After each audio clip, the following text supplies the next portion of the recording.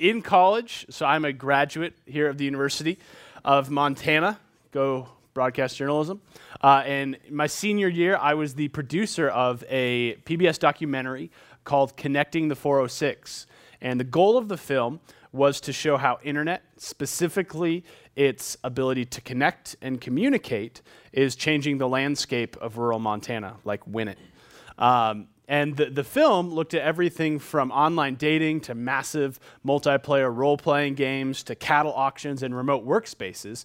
And what was happening is these resources, which were once not available, were now being made available to places that previously had no connection to it.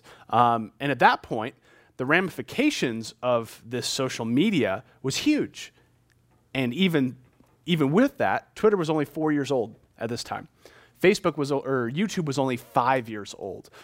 And now, if we take what we saw back then and put it forward to today, we see we are just in the midst of the social media network. The implications of it, the way in which we're connected to it, is staggering. You are connected to more people today on your phone than people have been connected to anyone in all of human history.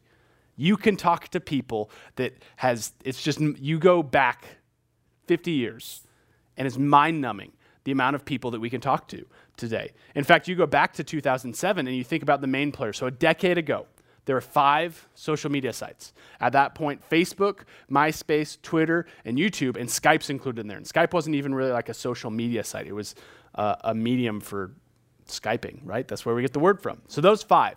But now look at today. I found this graphic online. It's super distorted. But those are all the social media sites that are majorly trafficked in our world today. And you can't see them, but what you see is there's more than 5. And they have it for all sorts of different reasons. It is part of who we are, so much so that the World Economic Forum posted an article recently highlighting 6 ways that social media is changing our world. And these changes cover everything from advertisements in the business world to human rights, to climate change, healthcare, banking, and government. And so the question is you look at that picture that was up there, and you look at what's on your phone, you look what's on your computer, you look at the amount of people you weekly have interactions with. How is it that this catalyst of the internet is so powerful in our culture? It is reshaping everything. And yet, I don't think it's the internet which is powerful. You see, the internet and social media doesn't have any power. Instead, what it exposes is the power of the human heart, the power that we have in our desire to connect, to relate, to be known, and to know those who are like us. We want to participate with people. We want to share with people. And yet, despite this great tool which is in our midst, we still run into issues, don't we? Globally, locally, interpersonally. If anyone picked up the Kaimin this week, we see the issues that social media is having, even sexually and interpersonally with us. It's creating harm, it's mangling, it's destroying, and we're still divided. You look at the instant connectivity and updates that we have of knowing what's going on. We've got more watchdog control over politics and movements than we ever have before, but look no further than this last week in our own country. There are issues. We are so connected, but we are also so shattered. We are so divided.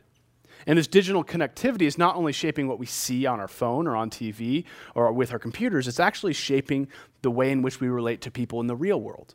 And we're just now beginning to understand the science behind how our relationships and our brains are being rewired to think about community.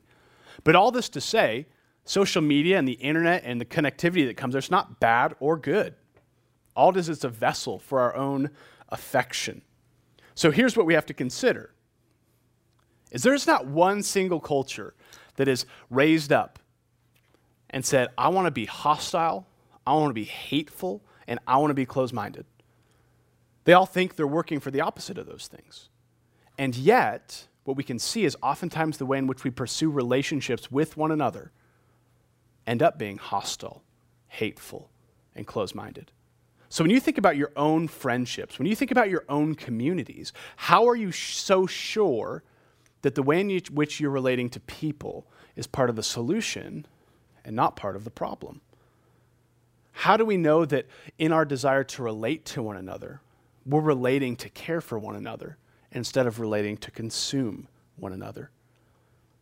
You see, these are important questions that every worldview has to answer, but they're even more important for those who consider themselves believers. How relevant is your faith in Jesus Christ to your friends and your community, to those who are closest to you, to those you have relationships with at school, at work, or with sports or hobbies? And think of it this way. If you today decided that everything you knew about the gospel was a farce, and you turned your back on the faith and you walked away, how different would your relationships be? And not just who would you be relating with, but what would actually be different about the structure and content of your relationships? What would be different about your online personality and your media consumption habits? You see, today we're going to argue that Christianity is actually essential to understanding the importance of the global desire for community and friendship. Because it's only Christianity that reveals to us the true beauty of community and what we're actually all longing for inside of that community. And if you've been with us for the start of this series through, you kind of know our method already. What we're doing is we're taking universal themes and we're looking at how Christianity impacts the way we think about that. Christianity is not something you leave outside of your thoughts, but it's the light that illuminates everything you're looking at. And so we look at three questions. How does the Bible explain our desires for friendships and communities? How does the gospel renew our desires for friendship and community? And then how does the church, that is those who are saved and love Jesus, how does the church embody friendship and community? So let me pray real quick, and then we're going to look at the first question. So Lord, you have, you've made us specifically. You've made us in this room specifically. Every affection we have in our hearts is either a right response or a wrong response to affections that you've woven into the human DNA. Lord, we cannot think or act or do anything apart from the way in which you've created us. So we ask that you help us to see the true purpose and the true beauty behind all of our heart's affections.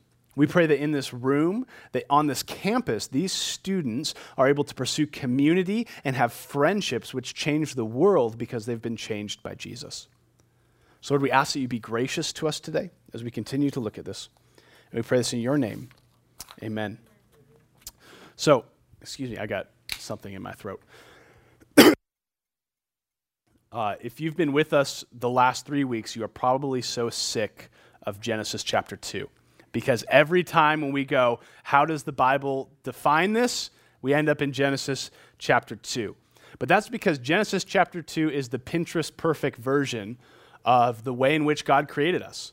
It's the natural state before sin confused things, before relationships muddled things, before pain and suffering complicated things. It is a picture of how and why things are supposed to work and why they work. In fact, so we have 6 weeks looking at this. 5 of those 6 universal experiences that we have can be traced right back to the garden before sin. In fact, the only one that's not found in Genesis 2 is sin and suffering. Those are the only 2 things that didn't exist inside the garden. So when we experience things, our experience of things help us understand God, but we understand that in submission to who God is. Who God is shapes our experience of what it is we're feeling, right? If you experience pain at the hand of a doctor, your understanding of that doctor shapes how you experience that pain. You can trust it. If you experience pain in a dark alley at night at the hands of like a shanker, is that a word or a person? I don't know. That pain means something else. This has gone haywire and off my notes. But the point is, when you understand God right, your experience is different. And so when we encounter things like desires for contributions and education and romance and community and joy, when we understand the God who made us, we're best able to process what's actually happening to us. And if you remember from last week, we saw this passage. So we are back in Genesis 2. Verses 18 through 20. Then the Lord God said, "It is not good that man should be alone. I will make a helper fit for him." Now out of the ground the Lord had formed every beast of the field and every bird of the heaven and brought them to the man to see what he would call them. And whatever the man called every living creature, that was its name. The man gave names to all the livestock and to the birds of the heavens and to the beasts of the field. But for Adam, that is the man, there is not found a helper fit for him. So we spent last week looking at this text through a specific theme, and actually the most specific truth that this is talking about is it's describing not only the creation of another person, but the creation of a woman who was to be Adam's wife. God created Eve not simply to be a person, not simply to be a woman, but to be someone who was created human as a woman and to be Adam's wife. She was the helper we looked at last week that no animal could have ever been to Adam. And it is true that marriage between a man and a woman is the highest level of relationships we can experience. Because as we saw last week, there's this one flesh, there's this commitment between each other and before God, and this one fleshness that happens inside of marriage that doesn't happen in other relationships. It is the highest level of relationships. However, while Genesis 2 shows the ultimate human relationship, it doesn't show the only human relationship. In fact, it shows that even in perfection, before sin came, that man was not meant to live alone, but to live with other people. God made man inside of a community. He made him to relate to others because he was made in the image of God. See, understanding God explains this. When we understand God, God existed eternally in triune perfection. God the Father, God the Son, and God the Holy Spirit. We even see that if you look back at Genesis 1, verse 26, God uses a plural pronoun in talking about himself. He says, "Let us make man in our own image." So when God created, he wasn't up in heaven bored. He wasn't lonely. He didn't have an emotional void that he sought to fill. He actually created us out of an overflow of his satisfaction he had in the Trinity and wanted us to enjoy that. That's why he tasked Adam and Eve to expand the garden so that other people could come in and experience the joyful relationship of God himself. We also know that when God said it was good, it was not good for Adam to be alone, so he must be married, that is not a universal call to marriage in humanity. When God said it was not good for Adam to be alone, he looked at that man and he looked at that specific task that he gave Adam to fill, to multiply, and to subdue the earth. And he said, for this Adam, there is not only a need for companionship, but a specific companion, a wife. And so in seeing this, it doesn't mean that to be human, you must be married. It doesn't mean to be Christian, you must be married. But Jesus was single. Paul was single. You might be single. And I doubt that any of you single people are less human than the married people in here. It is true that we can be single and be fully Christian and fully human, and yet we do have to realize that we experience at some level desires for community even apart from romance. We experience these desires to be with or have fellowship with one another. And we're in Montana, and there's kind of this persona of the mountain man living in the woods, but even the mountain man of all mountain men, you think of Ansel Adams, who loved to live hermit-like in the mountains of Yosemite. He took pictures, and he wrote books, not for himself, but for others. Even he lived in the shadow of community, wanting others to experience what it was that he was experiencing. You see, we were meant to live, humanity in the perfect image was meant to live in unity with God, in unity with others, in perfect existence without conflict. There was this net of relationships that held everything together. We had perfect unity between man and man, but that was because men had perfect relationship with God. And so there was nothing imperfect, there was no stumbling block, there was no arrogance, there was no selfishness, there was no hatred, because God was with us and we were satisfied in him. And that is why social media is huge, because it capitalizes on these basic and powerful longings to know and to be known by those who are around us. It's preying on, just put it in a negative light, it's preying on the very threads which God has asked us to be satisfied in himself before we ever relate to others.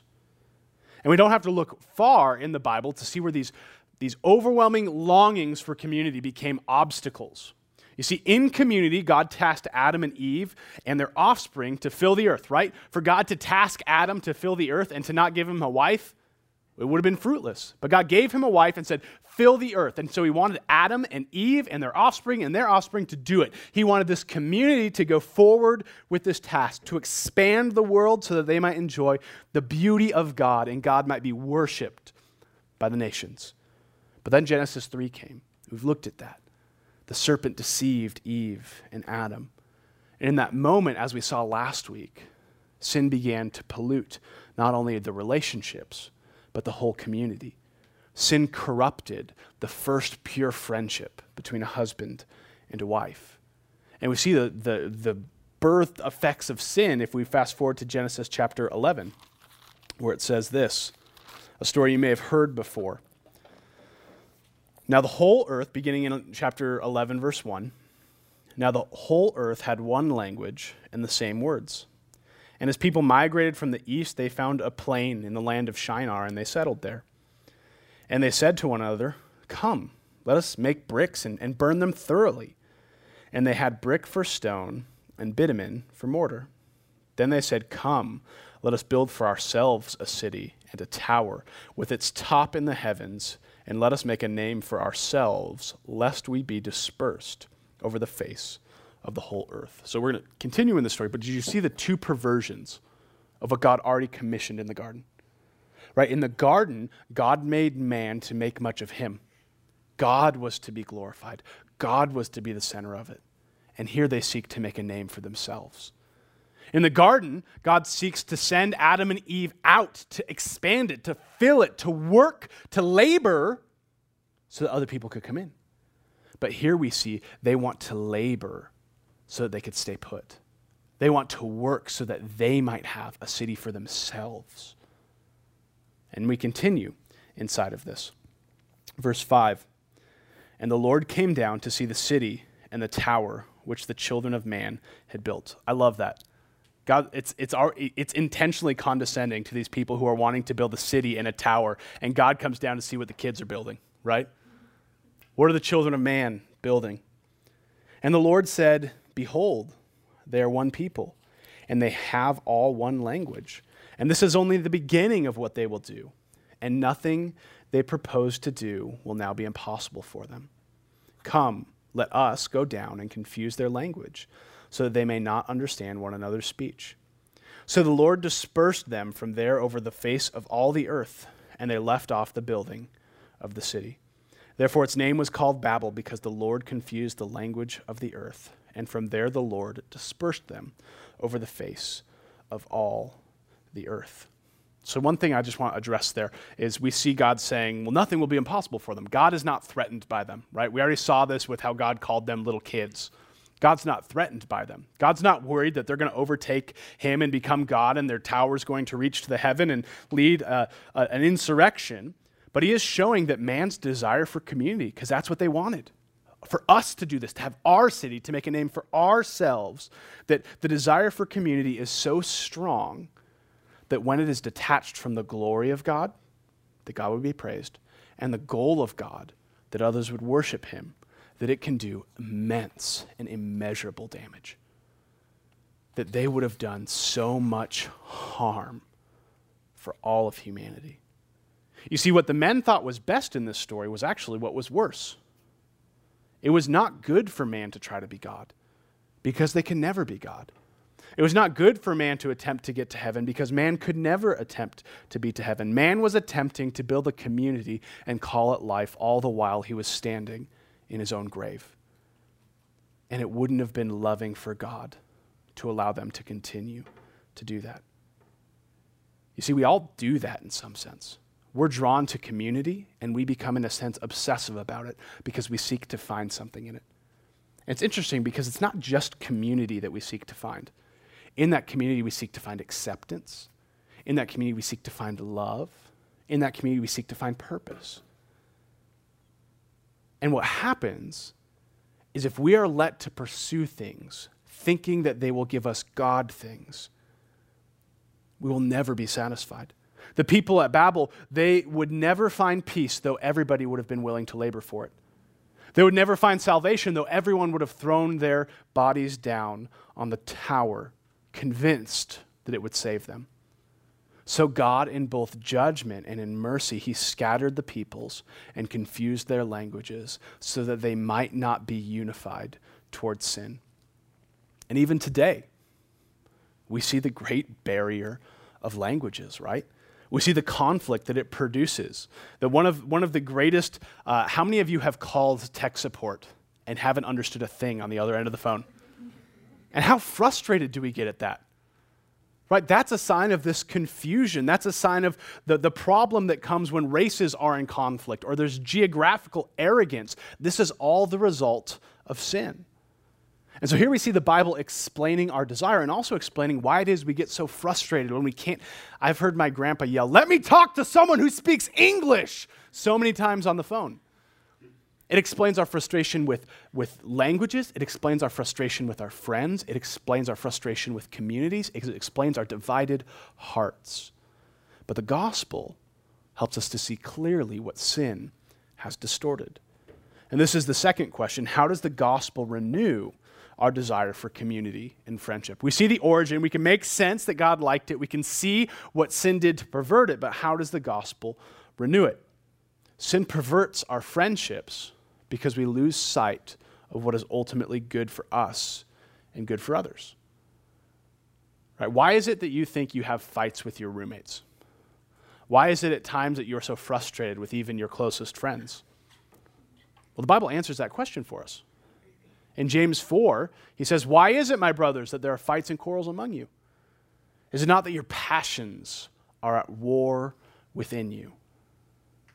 You see, we fight and we quarrel because we want different things. You might think that I was doing pre-marriage with a couple earlier this week, and they described this conflict that they had. He thought that staying home and watching football was going to bring him satisfaction.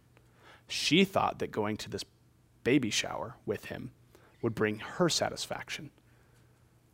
Both of them wanted satisfaction, but because they saw satisfaction as different, this conflict existed between them. And that's where all of our conflict comes from, is that our hearts are at war not only with God, but also with others.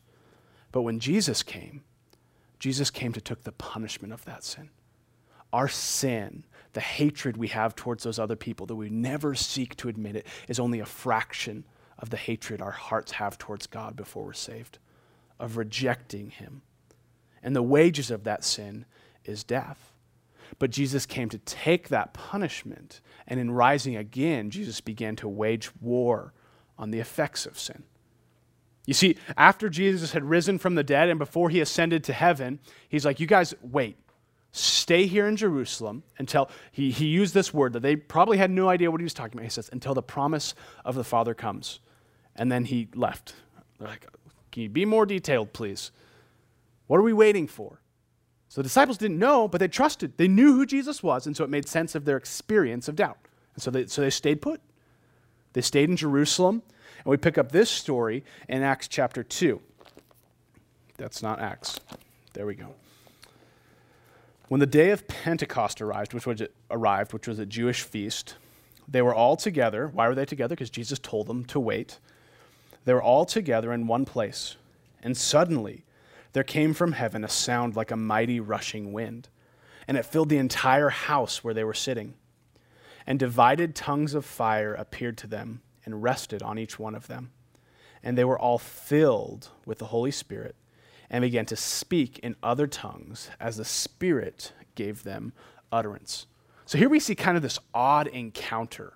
So we have these people waiting for the promise of the Father, and we see what Jesus meant by that.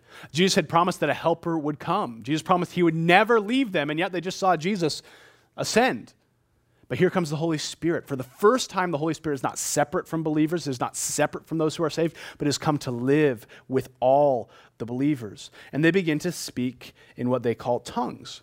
And oftentimes in some of the epistles, they reference speaking in tongues, and we don't know what kind of tongues it is they're talking about or what they mean when they say it. But here, the context helps us understand what it means when these men began to speak in tongues. And look at what they meant, beginning in verse 5. Now there were dwelling in Jerusalem Jews, devout men from every nation under heaven.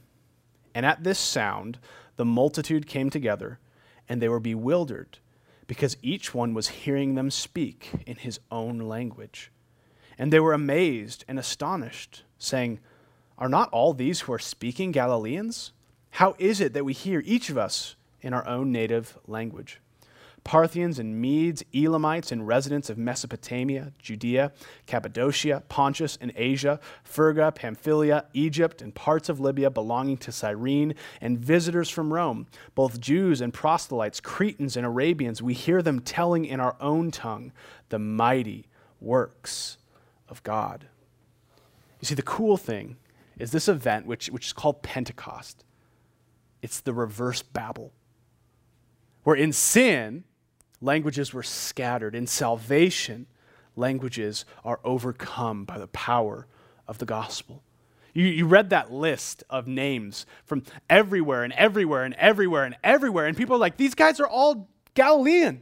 They're not world travelers, they're not linguistic scholars, and yet we're hearing them proclaim the mighty works of God in our own tongue. They weren't speaking a language which was undiscernible. They were speaking languages which men knew. Now, this event, it's not normative, okay? I know lots of missionaries, and many of them wish they could just get dropped into a foreign culture and speak that tongue. But being a Christian does not mean you're automatically linguistically blessed. That's the task and that's the labor of Bible translators and missionaries to go forward and to wrestle with language barriers and work with bringing the Word of God to them. And actually, on October 11th, so here in a few weeks, we're going to have a missions week here at GCF, and we're going to hear some missions going on in Italy. But that's the task, is taking this gospel to the nations. And yet, this is an encouraging event for missionaries and should be an encouraging event for us. Because while this event isn't normal or to be expected, it also gives us a glimpse at what the experience of redemption is like. Redemption brings greater unity towards men by restoring men to God. And the cool thing about this event is our culture, we are so hot-takey with everything we put on Twitter and blogs and on Facebook, where it's like if we could all just get together and be one thing, that would be great. And yet, in this picture, God doesn't give everyone one language. He kept the diversity of the languages, but he bridged the gap with the power of the gospel. God didn't make everyone Jewish. He didn't make everyone Greek. He didn't make everyone black or white, but the diversity was bound in unity through the gospel of Jesus Christ. You see, the gospel doesn't call us to flatten our differences. The gospel calls us to see our differences, but see what Christ has done to overcome them. You see, only in the gospel can diversity and unity be found in perfect balance, because whether white or black, African or Chinese, we are all sinners and all offered salvation through one source, Jesus Christ. You see, our various passions are what disrupt community. I wake up when my kids cry at night. They want to be tucked back in. I want to go back to bed. The warring of passions. But when Jesus and the glory of God is our singular passion, we can begin to lay aside lesser ones as we pursue to the same end, the glory of God. You see, you look at the gospel, and there's no place where diversity flourishes in perfection like in the salvation of Jesus Christ. Show me a movement in our world which has brought together men and women like the gospel. Show me a system of belief which has connected rich and poor like the gospel. I was just laughing the other day. At one point, there was this 34-year-old steampunk rocker who would wear steampunk goggles, a top hat, and long hair to church, who was in the community group of a PhD guy from Columbia. Where else is that ever going to happen? And they were friends. Show me another place where young and old come to worship. Show me a politician who can bridge gaps, leap languages, and restore relationships like Jesus can. And that's because only Jesus can fix the problem that's at the heart of every one of us. Jesus changes our community because he is the source of satisfaction, unending. I heard one pastor use this illustration once, and it's totally true in my own heart, and I've caught myself doing it. I go to get ice cream for my wife because she's pregnant, and so it's like the 4th, 5th, and 6th meal each day. And so I get ice cream, and I bring it to her, and of course I get myself some because that would be like equality, right? And so I'm walking to my room, and I'm like weighing which one has more ice cream in it for me, right? And you don't do that and be like, well, this has more. She'll love this. And I'm waiting. So here I'm like thinking I'm doing this great act of service, but I'm still acting immensely selfish in it. Why? Because there's like a finite amount of ice cream in this cup. If there's a battle for who gets more, I want more of it. But the beautiful thing is if we realize our greatest joy is in Jesus Christ, there is no end to the well of joy that Jesus gives us. So we can serve others and give to others, never at a threat of losing out for our own joy. You see, our problem isn't that we can't get along with each other. Our problem is that when we are enemies of God, we are desperate to find satisfaction in anything, and we will lie, cheat, scratch, and steal to restore that to ourselves. But in the gospel, Jesus restores us to each other by restoring us to God. He brings us back to the garden even if we still have to live among thorns before we are finally and ultimately redeemed. See, this is what Paul meant in Ephesians 2:14 through 16. For he, that is Jesus himself, is our peace, who has made us both one and has broken down in his flesh the dividing wall of hostility, by abolishing the law of commandments expressed in ordinances, that he might create in himself one new man in place of two, so making peace, and might reconcile us both to God in one body through the cross, thereby killing the hostility.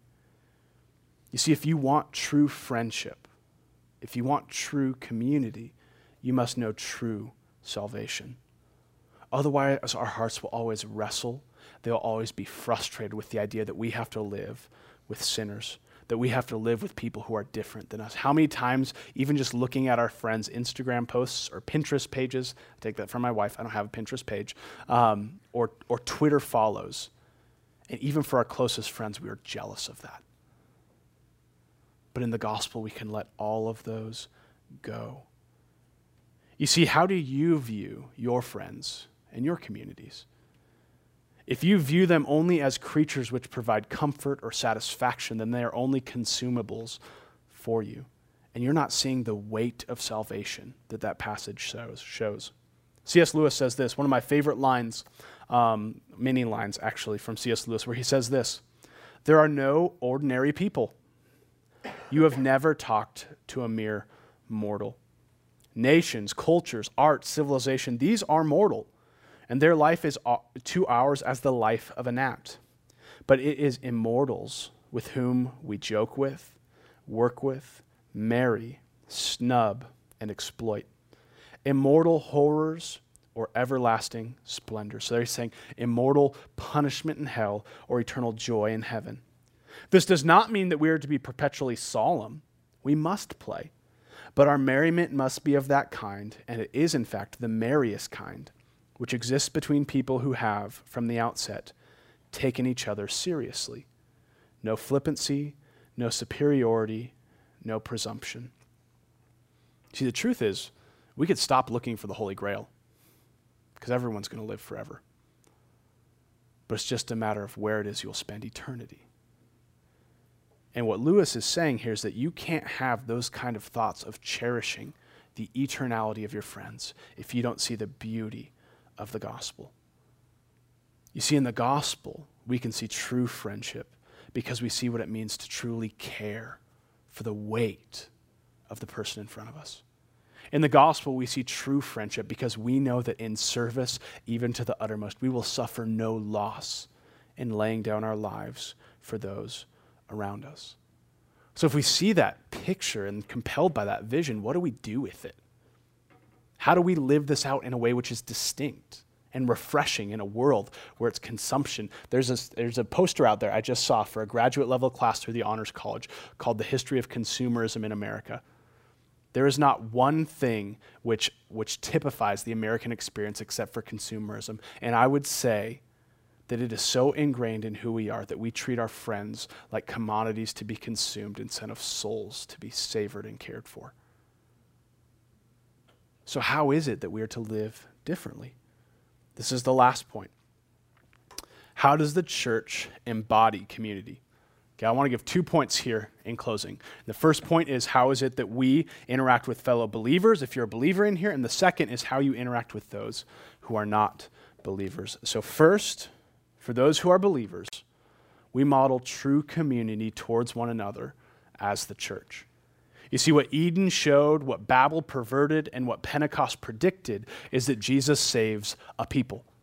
Jesus didn't come to save one person. If a series I want to do here at Someday is called, the only word I could think of is corny. Corny, cliche catchphrases of Christianity. 4 C's, okay? How many of you have heard, man, if Jesus came to only save one person, it would have been worth it? Jesus did. Thank you for raising your hand. We've all seen that. But I didn't want to make it sound like I was yelling at Desiree now. No! But Jesus didn't come to save one person. He died for everyone individually. When Jesus died, he knew the sins of Tyler Verleen. He reached through a history and broke the dividing wall of Tyler Verleen's heart. He knows me intimately, wonderfully, and lovely. But he didn't die for Tyler Verleen. He died for the whole of his people. Jesus' sacrifice on the cross was not limited by his ability to persuade 1 or 2, but it will be typified by the salvation of his church. God sent Jesus to die for his church, for his people, from every tongue, tribe, and nation. And it is the task of the church and the mission and power of Jesus which will bring about the salvation of those. And those redeemed people who are bought by the blood of Jesus, they constitute what's called the global church. So we are members of the church with believers in Somalia and in the Sudan and in Indonesia. They are part of the church. But also locally, we see this in the New Testament, the model of local believers gathering as the local church. Okay, the Greek word for church, it just means assembly or gathering. It's not this idea community, but it is this physical community which comes together to celebrate and encourage one another as what is the heart and source of true community, eternal community, beautiful community, heavenly community will look surprisingly similar to our Sunday gatherings. Do you realize that? See, in Revelation, we get a picture of what heaven will be like. Heaven, when you think heaven, don't think what culture identifies with heaven in terms of harps and clouds, but think of what the emotions culture wants you to feel, which is ultimate satisfaction and joy.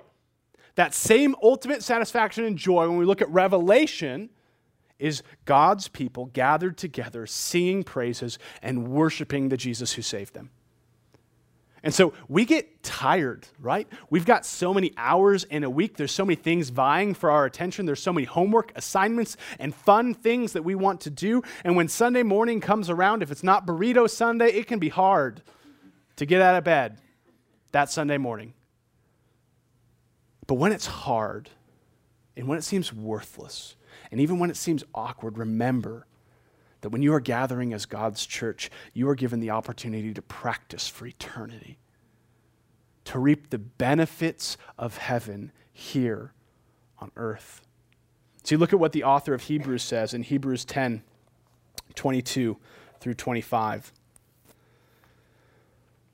Let us draw near with a true, and so look at the pronouns, they're all plural. Let us draw near with a true heart, in full assurance of faith, with our hearts sprinkled clean from an evil conscience, and our bodies washed with pure water. Let us hold fast the confession of our hope without wavering, for he who promised is faithful. And let us consider how to stir up one another to love and to good works, not neglecting to meet together, as is the habit of some, but encouraging one another all the more as you see the day drawing near. So I want to be really practical here. How can we at GCF begin to model community? Well, here's how. Is you can begin to treat the eternity of your friends as the most important thing about them. And you can encourage them to be part of God's church. You see, Lewis was right about the weight of eternity and eternality, but if we neglect our own eternity and the eternity of our friends by failing to prepare them for heaven, then we are no friend at all. But going to church is where we gather to hear the word of God. Going to church is where we gather to express our worship together, to be encouraged, to practice the Lord's Supper. And being in church with your brothers and sisters in Christ also means having long conversations about their relationship with God, about sin in their life, about struggles, about reality. So I want to say, I did this absolutely horribly in college. I was on staff with a church in my college years, and I was probably an okay youth pastor. I was a terrible college Christian. I lived with guys I went to high school with. I went to a Christian high school, and I had this many conversations with them in my 4 years about Jesus. We went to the same church. We did the same things, and I never once cared for their eternal souls by encouraging them in the faith. I outsourced it. And church will do that. Their college ministry will do that. But these are my friends. It should be my joy to help them see with greater clarity the gospel of Jesus Christ. So I pray that you will be a better friend than I was in college. That you would encourage one another as the church and for the church so that the glory of God might be seen by those around you. And we get the privilege of gathering together as the church. And second, because we know the eternality of humans in judgment or salvation, we proclaim the true community to others. As a church, we model it to one another. We remind each other of the encouragement and the love that comes when we are submitting ourselves to Christ. But to those who do not yet know, we proclaim this community. This is what Chase read at the beginning in 2 Corinthians 5, 16 through 17. From now on, therefore, we regard no one according to the flesh, even though we once regarded Christ according to the flesh. We regard him thus no longer. Therefore, if anyone is in Christ, he is a new creation. The old has passed away. Behold, the new has come. All this is from God, who through Christ reconciled us to himself and gave us the ministry of reconciliation. That's to restore, to call back.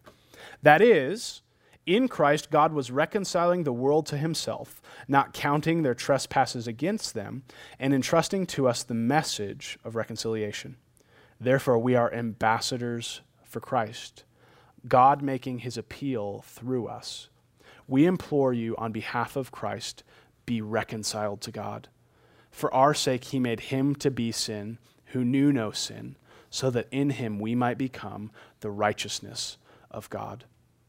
You see, Jesus restored your communion with God and saved you from hell so that you might help others experience the same. It is impossible to have true friendship and true community if you do not care about the salvation of those around you. How arrogant would it be to assume that the gospel is capable of saving you, but unimportant and incapable of saving those who are around you? But as we talked about earlier, the pervasive desire for community in our culture is an excellent context to say, I can give you something better. I can explain your longings, and I can attach it to the beauty of Jesus Christ. So I want us to engage in discussions on equality and community and acceptance, but I only want us to do it if we're willing to promote the true love and the true acceptance and the true community through salvation in Jesus Christ. You see, Christianity is relevant to our desires for community and friendship because only Christianity makes true friends and eternal communities by saving us from sin. And God has given us the task of calling others to experience that same community with God that we experience through Jesus Christ. So let's do this well. As we gather as GCF on Wednesdays and on Thursdays at Omnoms and in our discipleship and with our prayer groups, let our community be encouraging and also evangelistic, for we have much to show about what the world seeks to find in community. So let's pray. Lord, we love you. We worship you. Lord, we cannot understand the weight of our friends' souls or the weight of our own souls unless you are gracious to reveal it to us. And so, Lord, I pray and I ask that you help us to understand community by showing us the community that Jesus brings us. the restoration of a heart being an alien and a stranger and an enemy to God, that Jesus makes us sons and daughters and lovers of God. He makes us children of God. May we know what community looks like because we've seen the God who created us. And Lord, I pray that this distinction is helpful for our own worship and the worship of those around us. We pray all these things in your name. Amen.